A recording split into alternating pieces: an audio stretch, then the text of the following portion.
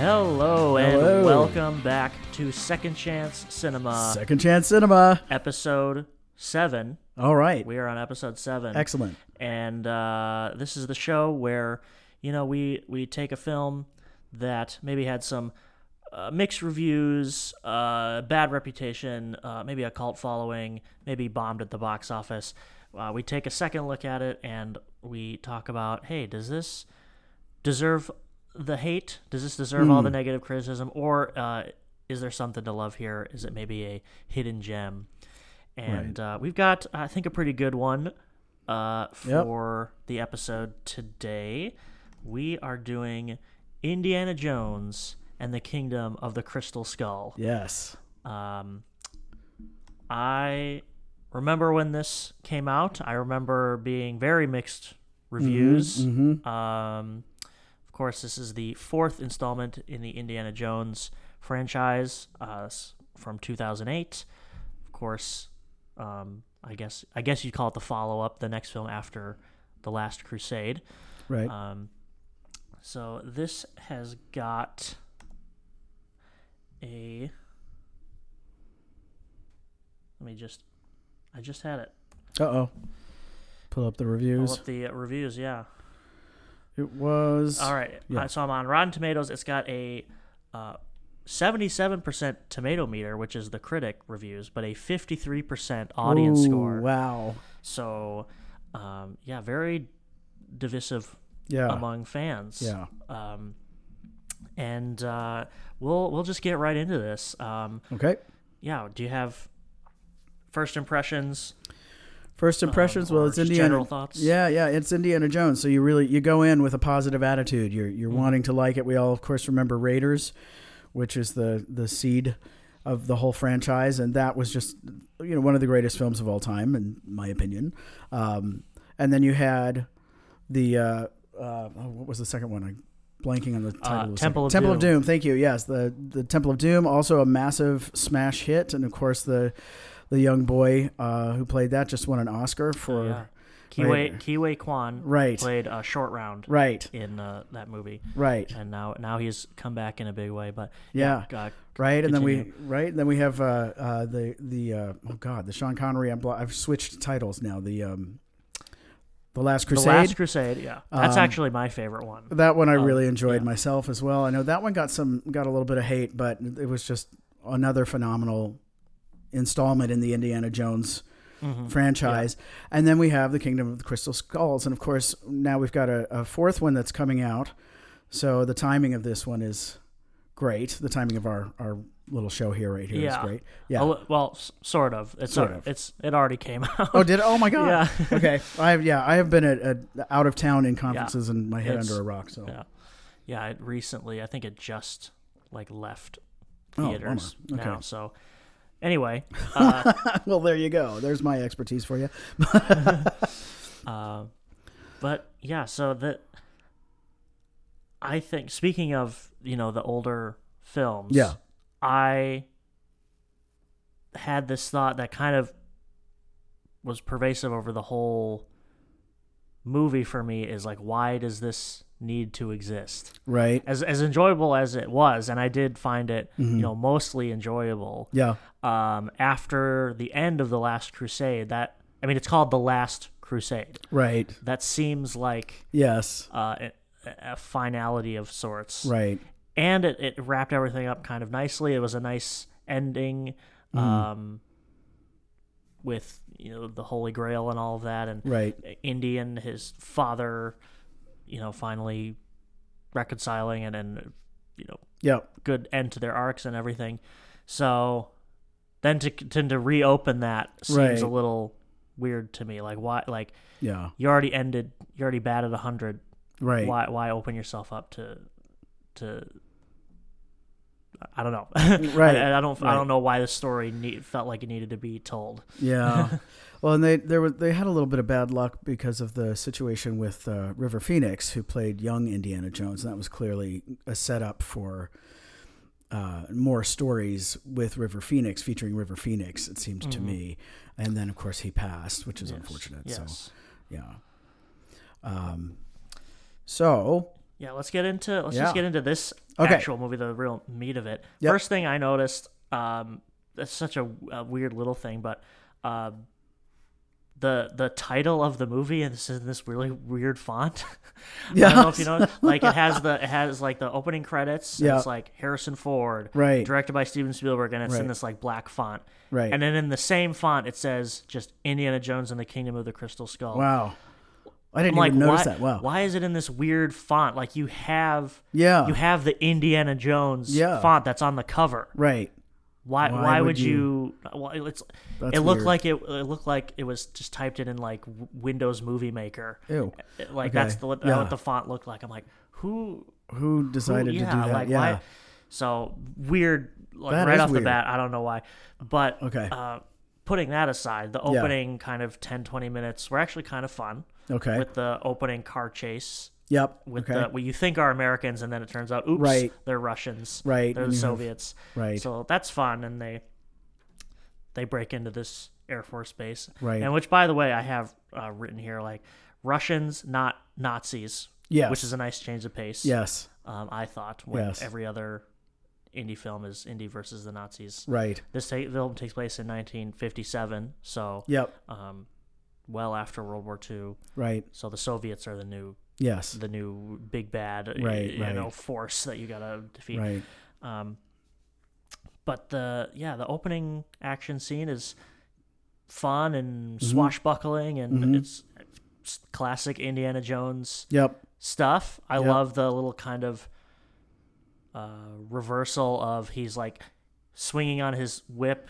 Right. And he's trying to land on the car, but then he doesn't quite make it, and he swings back. Oh yeah, yeah. into That was the other great. car, so yeah. And that was very Indiana Jones too. Yes. That kind of. Yeah. That's really good. Yeah.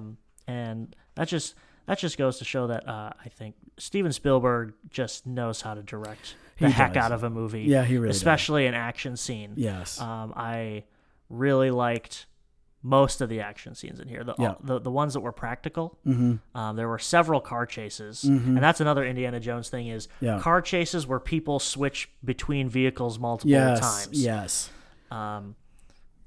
But they're done pretty well Yeah. here. Yeah.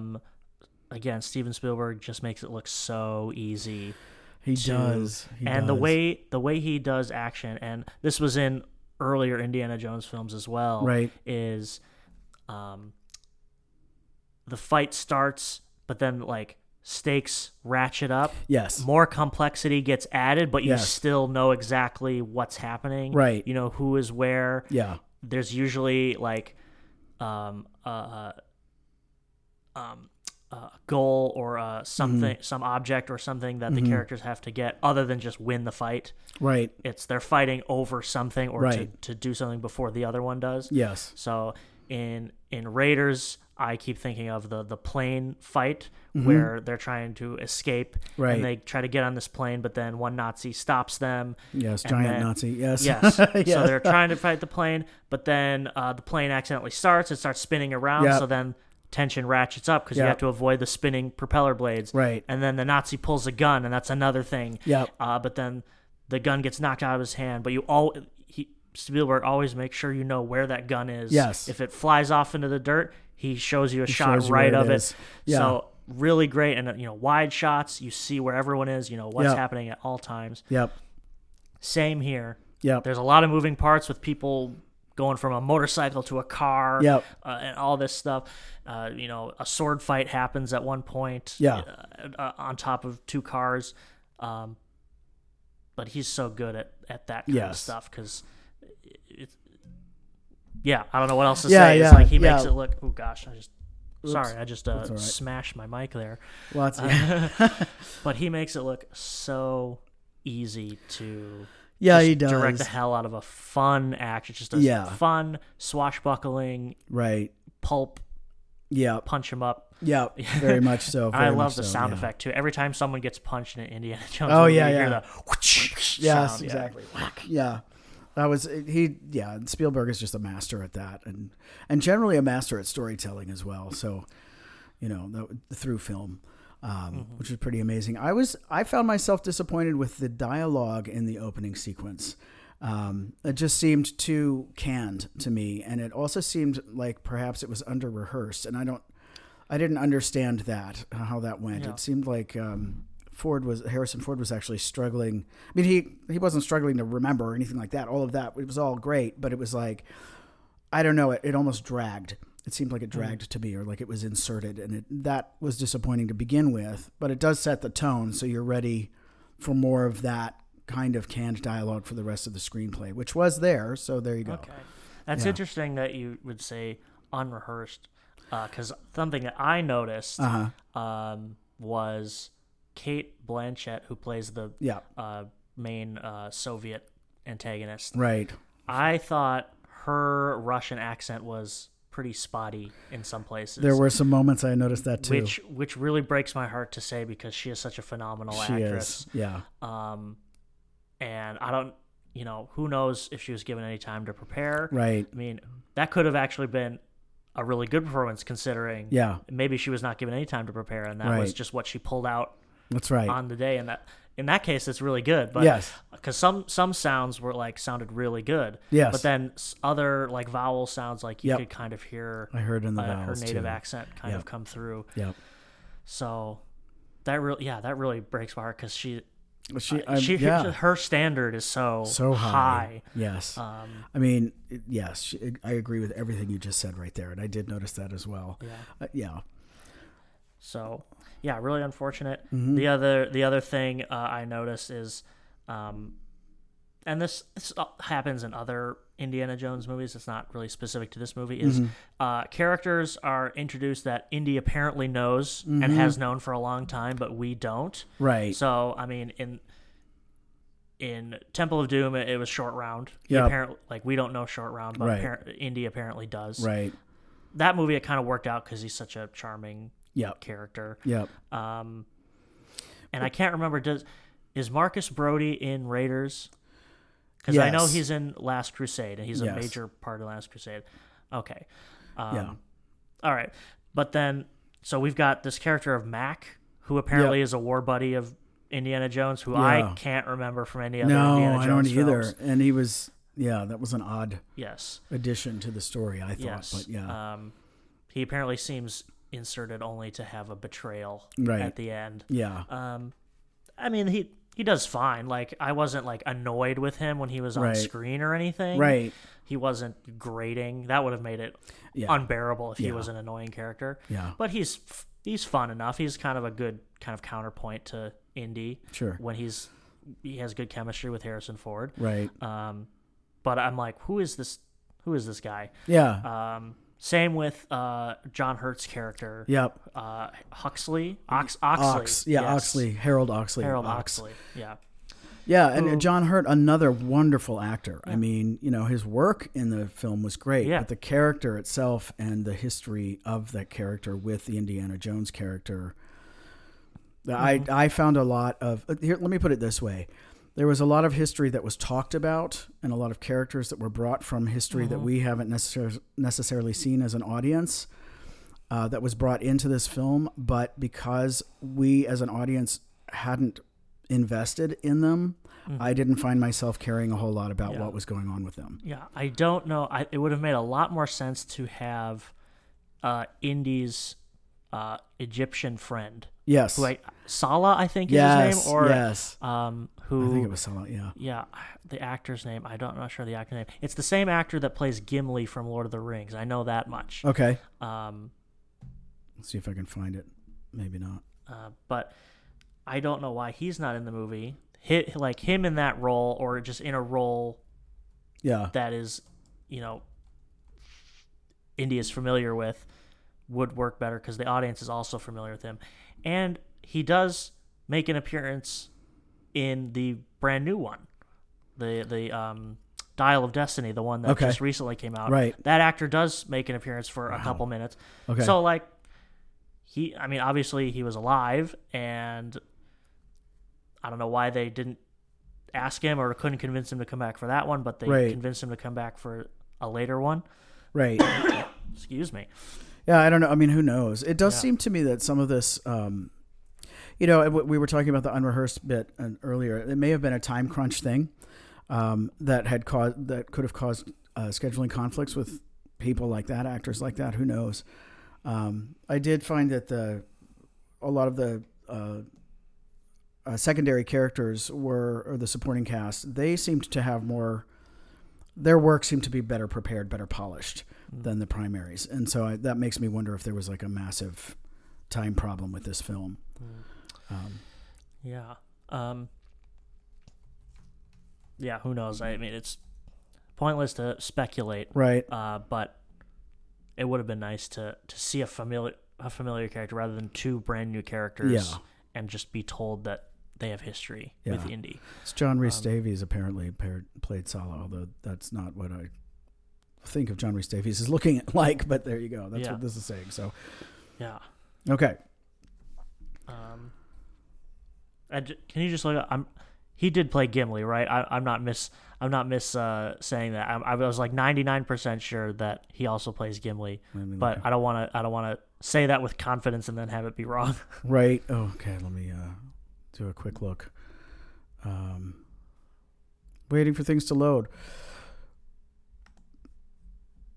Lots of pictures. Known for Lord of the Rings. Yes, Gimli. Okay. Yes. Good. There you go. There we go. All right. So I mean, moving on from that. Yeah. So we find out that Indy has a son. We don't learn that he's his son until much later in the film, but we're introduced to Shia LaBeouf as Mutt. Yes. Mutt Williams. Yes. Oh, Mutt. What kind of a name is that? Yes. Yes.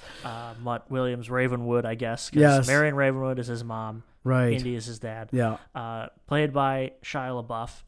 What were your thoughts on that character and that performance? Because I think that is a big point of contention among audiences. I think part of the problem with the character is that the character itself was simply a stereotype, and it wasn't written. I don't think it was a character that was drawn in multi dimensions. That's my problem with it. I think Shia LaBeouf did a great job with what he had to work with.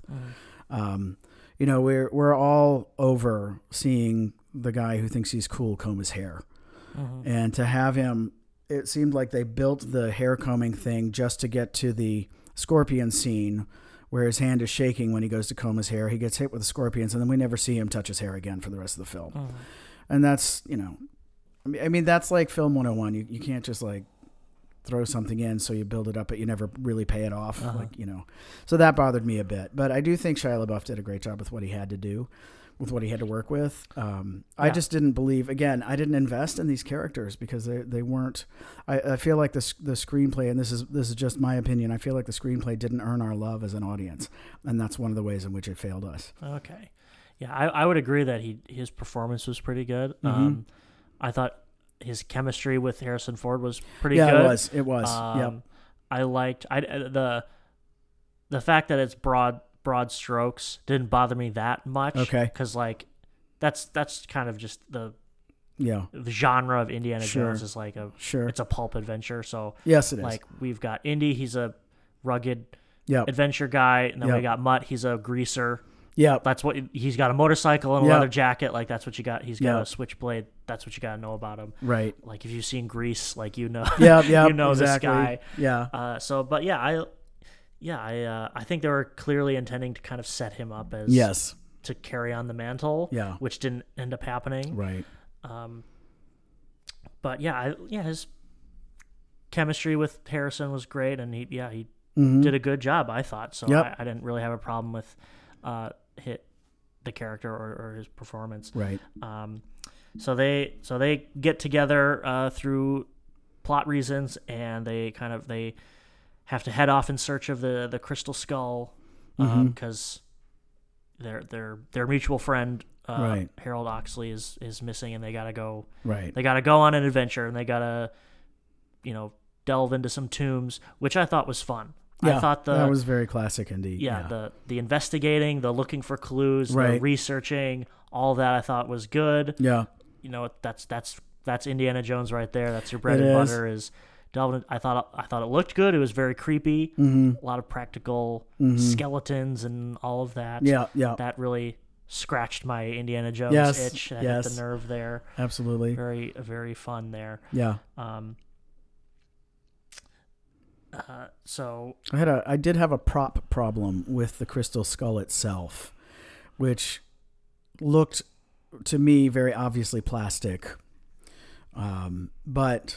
or some kind of resin. But my point being that none of the actors carried it with any weight. Like, it was as if it was as light as a football. But if you've ever held even just a block of quartz, then you know that amount of mineral would have been incredibly heavy. And that was they were just throwing it around. Even in this massive car chase scene in the jungle that leads us right to the waterfall and et cetera, they were just tossing it around like it weighed nothing.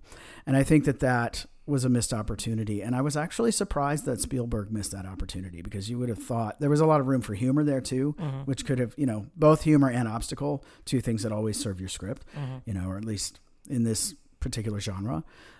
So that was unfortunate for me with that. I mean, it was just a little bit disappointing. So speaking of that second car chase through the jungle, it was long. It was huge. So many parts to that. So many sequences within that. And that recalls back to the Last Crusade. There's chases in that are 20 minutes long, that are just chase after, like, it linked together, chase after chase after chase, car chase, and those the I can talk.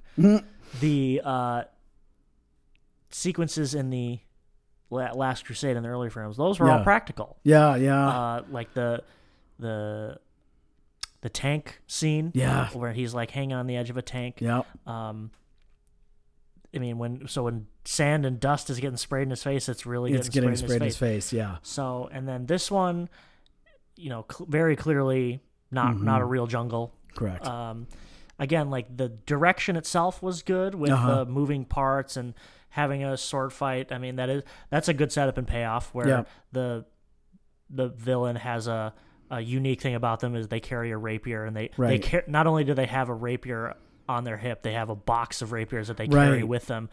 So it's like, we're gonna have a fencing match at some point in this movie. It's got to happen. And you have the greaser who first brought a knife to a gunfight in the diner has now upgraded from just a switchblade to a rapier from the box of the spare rapiers that belong to the villain. So that was a nice setup. Nice payoff.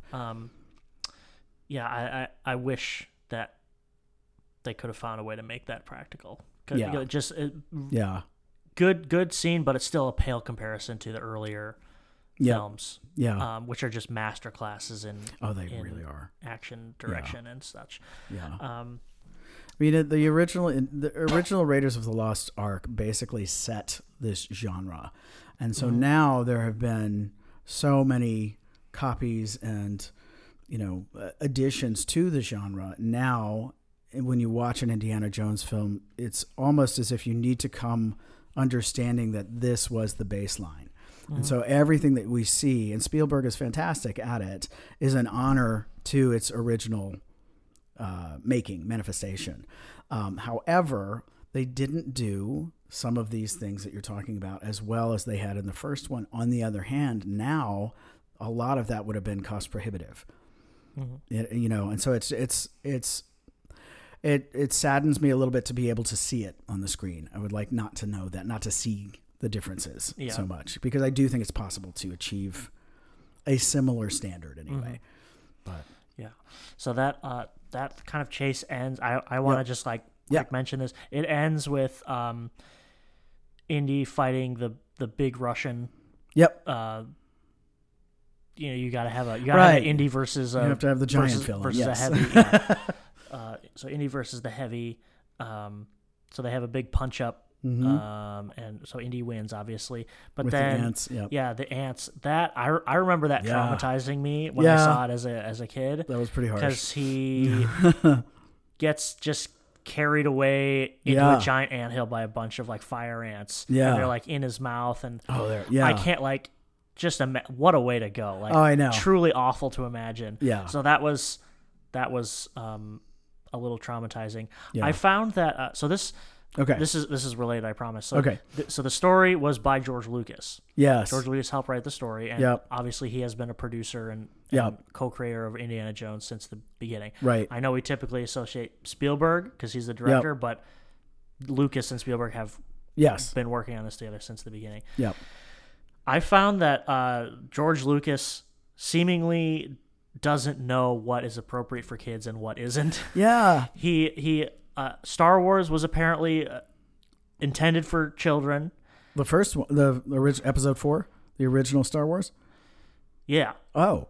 But yes, but then you have Aunt May or Aunt Beru and Uncle Owen getting burned alive. Yeah. And then you have the sequel films with Anakin murdering a bunch of children. Right. Yeah. But then you also have like Jar Jar Binks, who's like a weird, kooky character, and you've got C-3PO, who is this kind of bumbling guy. So it's like, is this for kids or is it not? Right. Do you not know where the line is, George Lucas? He always. Yeah, I agree with you 100% on that. Like, if you look, for me, it was Return of the Jedi that I was like, suddenly I'm watching a children's film, but I never thought of Star Wars Episode 4 as being a children's film, even though I fell in love. I was 7 when that was in the theaters, and I watched it like 10, 12 times in the theaters at the time. Mm-hmm. But I always had to look away at the burned bodies. Yeah, and even Return of the Jedi, you've got the Ewoks who are teddy bears. Yeah, but then you also have a scantily clad Princess Leia. Very scantily clad and slightly anorexic looking. Yes, and then you also have Luke losing his hand. So. Anyway, so okay. That tangent. To here. The story by George Lucas. Yeah, and then it includes a man getting eaten alive by ants, army ants. Yeah. So I don't know. I don't know. Yeah, it's I don't know. George.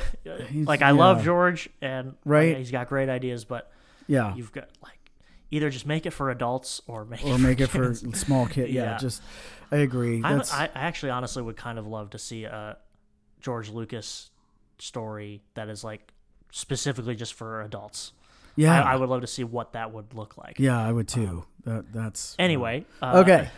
Yes. Well, kind of related though to what you just said. It will take us back to a little bit of history, but bring us back to this one. I kept seeing how reminiscent the style of this film was in its writing to The Temple of Doom, which was also one that Lucas had a very big hand in making that more for kids. And I think you can see when you look at the 4 films together, you can really see that those two, Temple of Doom and Crystal Skull, were clearly touched by Lucas's desire to make it for kids. George Lucas, I think, has a very strong sense of genre. Yeah. But as far as the little minutia, he's just seems to be wholly unconcerned with. Yes. He's like a broad strokes guy, which is why Star Wars works so well. Yeah. It is very much a genre film. Right. With broad strokes. Yeah, and another genre setting film, actually, even though the sci-fi obviously existed, but not.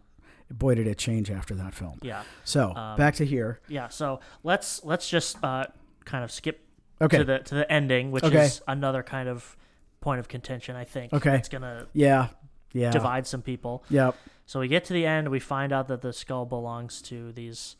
Not aliens, they're interdimensional beings. Right. I think so. Famously, George Lucas wanted them to be aliens. Okay. And Spielberg said, "I just did War of the Worlds. I've done E.T.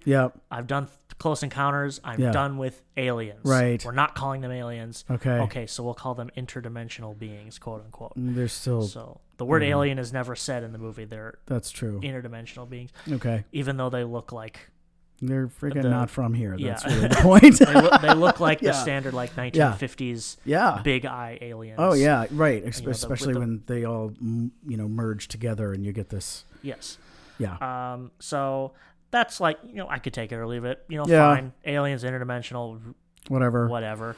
Yeah. The thing that didn't make sense for me, I thought the ending kind of didn't make sense, was. Irina, I'm pretty sure her name is Irina. Okay. Irina Sarkov or something like that. Yeah. Kate Blanchett's character. Yep. She is punished for wanting knowledge. That's like her arc is. She says multiple times anything I want to know, I find out. Yeah. Something to that effect. Yeah. So she wants knowledge. She wants everything, and Indy even says, like, hey, we thought it was the city of gold, but the actual Incan word is treasure. Knowledge was their treasure, not gold. Right. So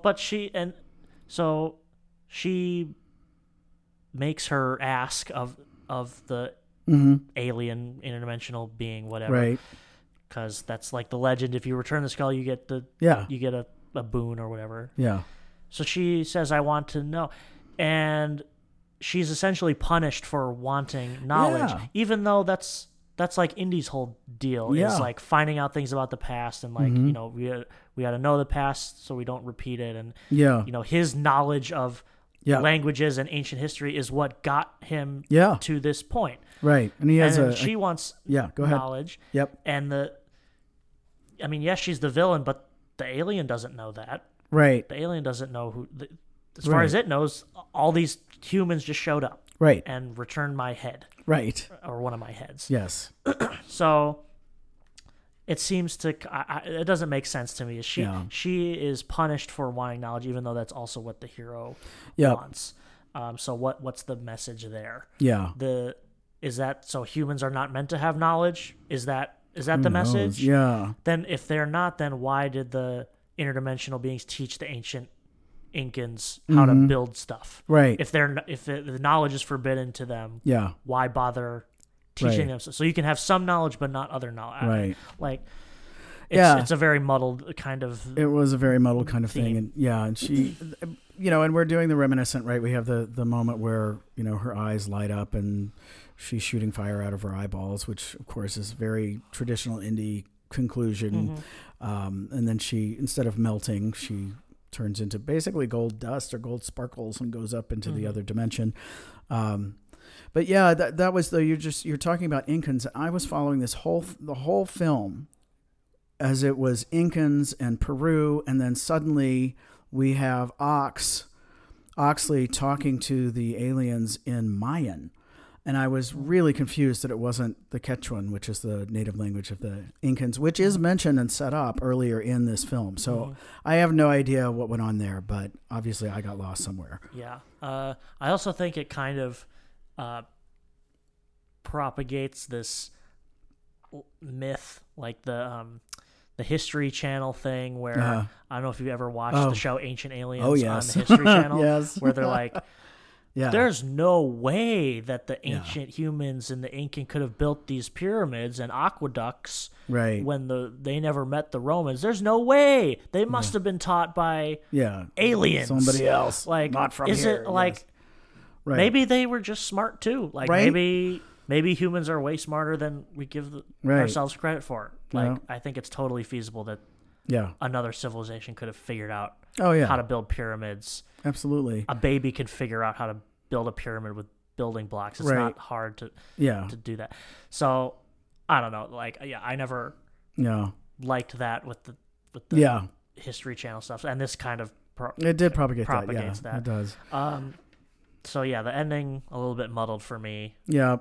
Well, and I just personally in the very last bit where second to last bit where you've got all of our heroes are standing up on the edge and the flying saucer lifts up, and goes into the sky. And I was like, I don't know, man, somewhere in my heart of hearts, Indiana Jones should never be in the same frame as a flying saucer. That just bothered me. Yeah.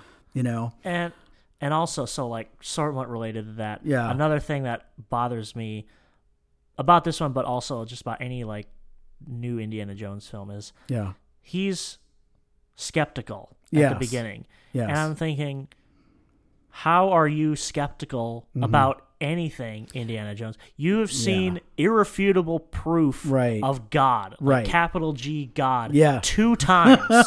Yes, exactly. 2 times you have seen irrefutable proof of the Judeo-Christian God. That's right. But like aliens, I don't know, man. Like, how are you? You've seen, it's like the things you've seen, and this is a problem. Yeah, it's like it's the Blade Runner line. I've seen things you people couldn't imagine. Right, what exactly. you people wouldn't believe. Yes. It's like, so I don't know how you can still write a Indiana Jones where he's skeptical. Yeah, I mean, he could be. I could see him being skeptical about notes that he finds about, possible traps in. That's where you want to see him being skeptical, because that's his whole expertise. But yeah, I agree with you. Yeah, there's a line where he's like, "It's just a myth or just a story, kid." It's like, yeah, every legend and myth you've ever come across has ended up being true, pretty much. So like, come on, Indy. yeah, and wait, it's unfortunate. This film had so much potential, I mentioned before we started recording that most of my problems with this particular film were in the writing of it. I felt that, I was being told the whole story every step of the way, and I wasn't being shown a whole lot of it. But and that kept me from investing in the characters as well.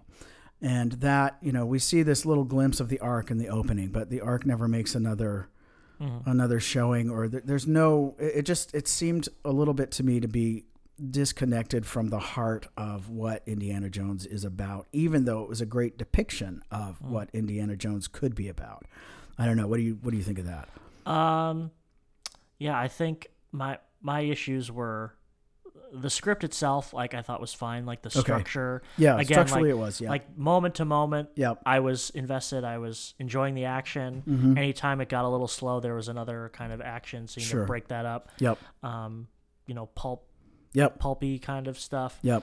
My main issues were like, again, the overarching theme of like, I guess knowledge is not for humans to have, right? Which is like kind of at odds with what Indy is all about, because he's a researcher, right? And yeah, the just like the use of the CGI just kind of pales in comparison to the old films. So it really calls into question the reason for its existence at all. Yeah. Considering how nice of an ending The Last Crusade was. Yeah, it really was. It really was. So okay. Yeah, let's. There's one more thing I want to touch on. Okay. Because if we don't touch on this, anyone listening is going to be real angry we didn't talk about it. All right. So what are your thoughts on Indy surviving a nuclear blast in a refrigerator?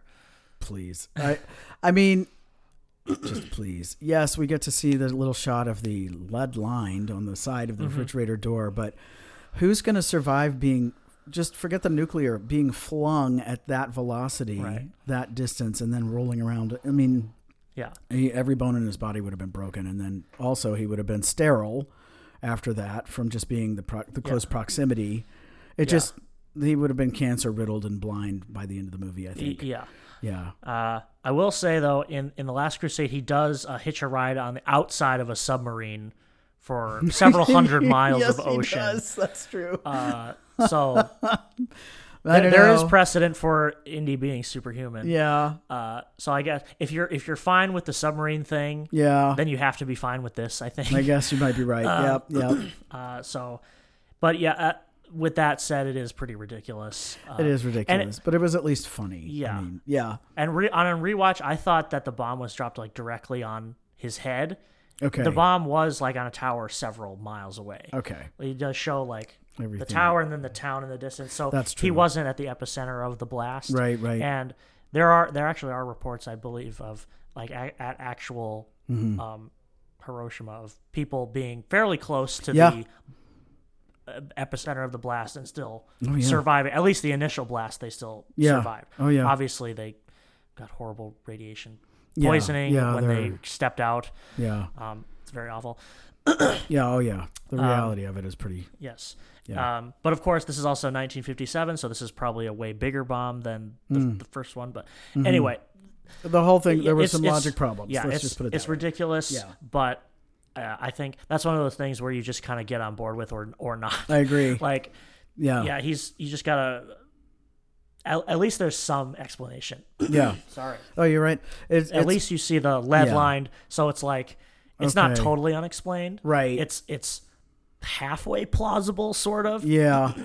Yeah, and it's a situation where you're still in the first half hour of the film, I believe, at that point, and so you're getting this opportunity to see how you're setting up the world of the film. So you're being set up in a situation where you're still dealing with, okay, this is a world in which it's possible to survive being flung a mile in a lead-lined refrigerator and not actually get sick. Yeah. I did enjoy the line though about, "What are you, crazy? Those things can be death traps later." That was fun. Yeah.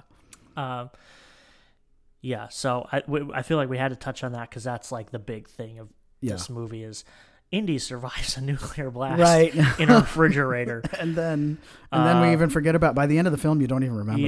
Exactly. So I guess let's wrap this up. Okay. I guess I'm losing my voice here. Okay, all right. Sorry about that. But we'll get into final thoughts and then we'll wrap this up.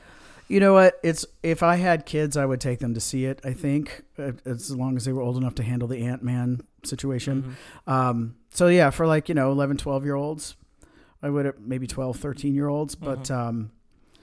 But it was, I remember being kind of bummed about it when I watched it the first time. This time I was like, now I know why I was bummed about it. But at the same time, I'm glad that they made it. And now now that I've been under a boulder for months, apparently I need to go and see the one that just came out. So, and is now gone. And so it's somewhere, but I'll find it and watch it. I hope it's good because I love the first and third. It's probably on Disney. I'm sure it's, because considering that's what I watched this one on, was on my Disney Plus. So. I think they have the whole franchise now. Yeah, I would say if you're like just a casual fan of Indiana Jones, fine. Yep. Great. Like, for me, who's like a lot more invested in movies, and I realize how great and how monumental the original ones were. This is just a pale comparison. Enjoyable while you're watching it. Exactly. Moment to moment. Yeah. It's well directed. The chemistry between the characters is pretty good. But then the ending is just kind of muddled and weird, and it's I could take it or leave it. I guess the ending. I mean, it's, if you can get past the fridge thing, enjoyable. I'd probably give it like a 6.5 out of 10. Yeah, I think 6.5. I might even give it a 7 just because it does have a very good fun factor with it. If you're not watching movies like you and I do, then it does still have a pretty high fun factor. Yeah, if you're not super attached to the other one, and again, my favorite of the original was actually Last Crusade. I know some people might be mad about that. A lot of people love Raiders. But I personally like The Last Crusade the most. I'm definitely a first and third. Last Crusade was one of my favorites as well. But if you were a person who loved the Temple of Doom more than the first and third in this franchise, then you may actually really enjoy the Crystal Skulls. All right. Cool. That was Indiana Jones and the Kingdom of the Crystal Skull. I guess we'll see you next time. All right. And that's a cut. All right. Bye-bye. Bye.